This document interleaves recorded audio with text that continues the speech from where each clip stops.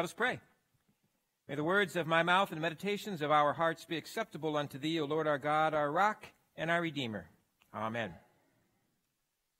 I grew up in the city.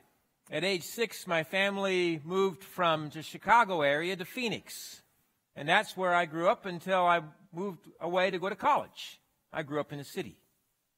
My wife, Jerry, over there, she grew up in the country.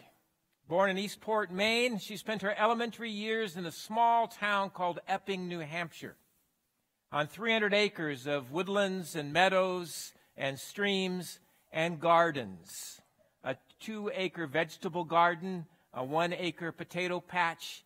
She grew up learning how to grow her own food and how to pull lots of weeds. In the city, we didn't have to learn food. If you wanted food in the city, you go to the grocery store and you buy it. So I never learned how to grow food. Although my father loved flowers. And so I learned a little bit about that. He loved flowers, especially roses. We had lots and lots of roses. When, in springtime, we'd have strangers stop in front of our house to take pictures of the dozens upon dozens upon dozens of rose bushes lining the property. It was always spectacular. But of course, roses take work. And so at the right time of year, he'd prune the roses back, making certain that they'd be healthy and would produce well in the spring. When I got old enough, he'd have me help him do the pruning. And I got to tell you, I didn't like doing it. I didn't like it at all. In fact, I disliked it quite a bit. Which is why it kind of surprises me that now I love gardening. Maybe my father had planted some seeds within me when I was young, or maybe it was my wife Jerry's love of the outdoors, but now I love gardening. The transition began when we were serving a church in Camp Verde, Arizona. Camp Verde, a small town in central Arizona, 3 little rivers run through the town, great farmland, and everybody there has gardens. The church provided us with a home that had an acre backyard, irrigated from the Verde River, with fruit trees and a great place for a garden. So Jerry, seeing that, said, I want to grow a garden. I'm like, okay, I'll help out. So I got out the roller tiller and I started tilling up the ground. I didn't know what I was doing, nor did I have any clue that the soil really needed some help. Well, shortly before it was time for her to plant, we were out running some errands. And while we were gone, somebody, ended up being a member of the church, came over to our house and dumped a whole truckload of aged manure on our garden. When Jerry got home and saw that, she started crying. It was such a wonderful gift and beautiful. I'm thinking, this stuff stinks. But she loved it. So, next morning, a Sunday morning, Jerry knew who it was. So next morning, Sunday morning, she saw Mac, a member of the church. She went over and gave Mac a hug and a kiss on the cheek as she wept and thanked him for this gift that he had given. And Mac looked at me and he said, Pastor, doesn't take much to make your wife happy.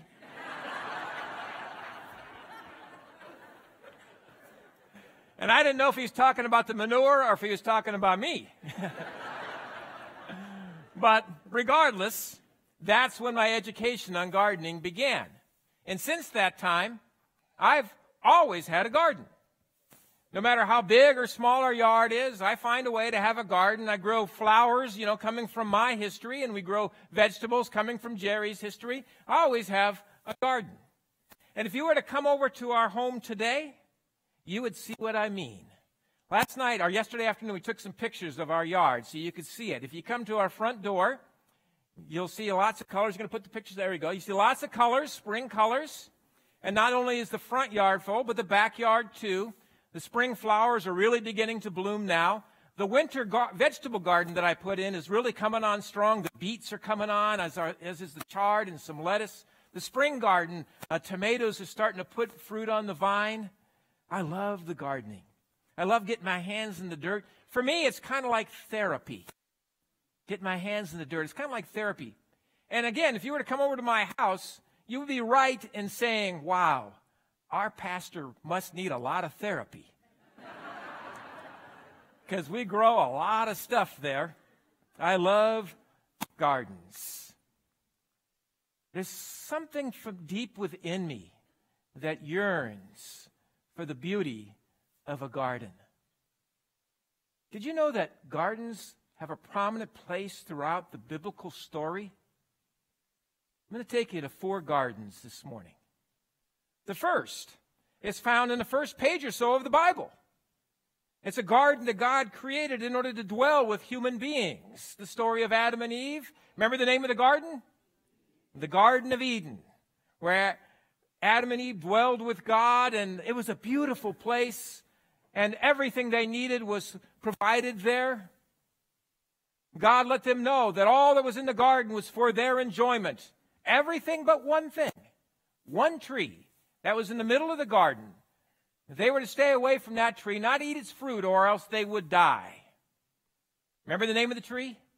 The tree of the knowledge of good and evil. And the name of the tree lets us know what the story's about. It's about temptation, how it is that temptation can come to our lives, temptations for us to do what we know to be wrong. Temptation can come, and temptation came, and Adam and Eve gave in to the temptation. They ate the fruit, and immediately, things started turning bad for them. Brokenness came into their relationship as they started pointing fingers and blaming each other and trying to hide from each other. Brokenness came between them and God as they started pointing fingers and blaming God and trying to hide from God. Just as God had said, death was starting to come into the relationships. And having turned their back upon God and done what they wanted to do, they had no choice but to leave the garden. And there's a subtlety in all of this that's important not to miss. Because in the garden there was another tree. And that tree was called the tree of life. And as they left the garden, they left behind the tree of life. Mortality and brokenness and ultimately death. Well, just because Adam and Eve turned their backs upon God doesn't mean that God turned God's back upon them. And so the story ends with God following them out of the garden, following behind in order to bring about a plan that would restore creation, that would restore the garden. Which takes us to the second garden story. About halfway through the biblical narrative itself, part of the story of Jesus, Emmanuel, God with us. After 3 years of Jesus being in ministry, after 3 years of him going about proclaiming the kingdom of God is at hand, after 3 years of him healing people because in the kingdom there is healing, after 3 years of feeding the masses because in the kingdom people's needs are met, after 3 years of forgiving people of their sins because in the kingdom people's sins are forgiven, after 3 years of telling stories about gardens and gardeners and sowing seeds and how the kingdom was going to grow slowly, after 3 years of ministry, he gathered with his disciples in an upper room, shared his Last Supper, and then they departed. They went to the Mount of Olives, and from there, Jesus went to a garden, the Garden of Gethsemane. And in the Garden of Gethsemane, Jesus fell to his knees and he began to pray, Lord, if it be possible, take this cup from me. In order to understand this garden scene and Jesus' prayer, you need to back up to the beginning of his ministry. Right after Jesus was baptized, the scriptures tell us that the Spirit led him out into the wilderness, the exact opposite of the garden, into the wilderness, this place of great temptation where he fasted and prayed. And he stood up to the temptations. And after 40 days and 40 nights, the story ends, and we hear that the devil who had been tempting him decided to retreat and wait for an opportune time. Another temptation yet to come. And by that, we know it's meant the big temptation, the hard temptation. It was about to come. We get a hint of what that temptation will be about halfway through his ministry. When Jesus asks Peter, Peter, who do people say that I am? And Peter said, you are the Christ, the Messiah. And ding, ding, he got it right. And then Jesus went on to tell him how the Messiah would suffer and die. And Peter interrupted him and said, no, that's not going to happen to you. That's not who you are. And remember what Jesus said to Peter? Get behind me, Satan. There's the temptation. The temptation to not fulfill the very plan of God. There's the temptation. And Jesus did not need one of his closest disciples speaking with the voice of the devil. He didn't need one of his closest disciples bringing that temptation to him. Get behind me, Satan, he said. Which takes us back to the Garden of Gethsemane. In the Garden of Gethsemane, Jesus fell to his knees as he prayed, Lord, if it be possible, take this cup from me. And that seems like a pretty simple little prayer, and because we know how it ends, it doesn't seem like that big a deal. Except remember, in the story, Jesus is portrayed as agonizing in this prayer, to the point where he sweated blood in such agony. He was engaged in a battle. He was engaged in a battle with temptation itself. Not with a temptation, but with the temptation. And engaged in that battle, there comes a point where he simply looks to the heavens and he says, not my will, but thine be done, O God. The exact opposite of what Adam and Eve had said, who said, not thy will, but mine be done, O God. Jesus prayed, not my will, but thine be done, O God. And as he prayed, the power of temptation began to fade away from him. It was gone. As he prayed, well, how would we portray what's going on in the garden? I picture in that moment crocuses and daffodils beginning to bloom. The garden is beginning to be restored. Which takes us to the third garden, the garden of redemption. In the Gospel of John, we hear that in the place where Jesus was crucified, there was a garden. And in the garden, there was a tomb where Jesus' body was laid. And we know on the first Easter morning, at the third day, Mary arrived at the garden in order to care for Jesus' body, as was the custom. And when she arrived, she found that the tomb was open and it was empty. And immediately she thought somebody had stolen his body. Of course, that's what she would think. She lived in a world of death. How did she know that Christ was bringing forth a world of life? Of course, that's what she thought. Then she saw somebody walking, and she mistook him for the gardener. It was Jesus, but she thought he was the gardener. And don't miss the symbolism here. They're in the garden, and she mistakes Jesus for a gardener because he was doing some gardening.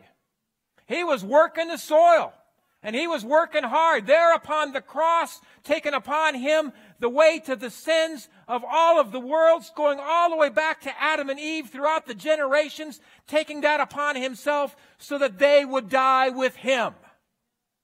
Only for him to be raised to new life, overcoming the very power of death itself. Yeah, he was working in the garden. Easter. It means that there's a power at work in this world greater than we can begin to imagine. There's a power greater than sinfulness, and that's the righteousness of God. There's a power greater than fear, and that's the love of God. And there is a power that is greater than death itself, and that is the life that we have in Christ Jesus, our Lord. In the early church, preachers, and trying to help people understand what happened between Jesus dying and being raised to life, would paint a picture. In those days, they believed that when people died, they went to a place called the place of the dead, where they awaited the coming of Christ and the final judgment. And they portrayed Jesus going to this place of the dead and working his way through all those who had died, going all the way back in time, all the way back to Adam and Eve. And in front of Adam and Eve, he shouted, "Wake up! You were not made for death. Wake up! You were not made for death. You were made for life." I love that. I love that. You were not made for death. You were made for life. Now, whether that's what happened during that period of time, this we know. the power of resurrection. There's a power greater than sin, a power greater than fear, a power greater than death itself. Yeah, we look around our world and we can see the brokenness. We hear the news. We know that there's great brokenness. We know that there's reason to be afraid. And we know that there's death all around us. But as we look, we know too that there are signs of the kingdom of God. There are Christians everywhere who are praying, not my will, but thine be done, O God. There are Christians everywhere who are seeking to follow Jesus, proclaiming the kingdom of God is at hand, planting those seeds. There are Christians everywhere who are doing good. And as we take a look around in the midst of the darkness, we begin to see the flowers bloom. The garden, it is being restored. Which takes us to the fourth garden. I'll call this one the Garden of Fulfillment. The Garden of Fulfillment.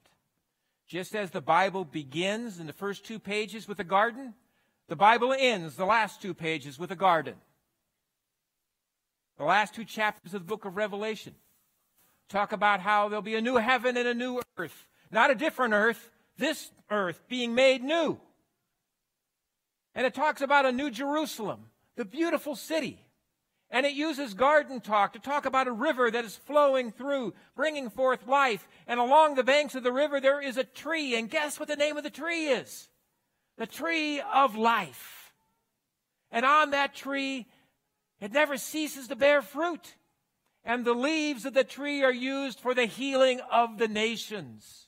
For God is doing an amazing thing, creating all things new. And so, the author, John, says, the day is coming when God's going to wipe away every tear from our eyes. There'll be no more pain and no more mourning. Death itself will pass away, for God is making all things new. Restoring the garden.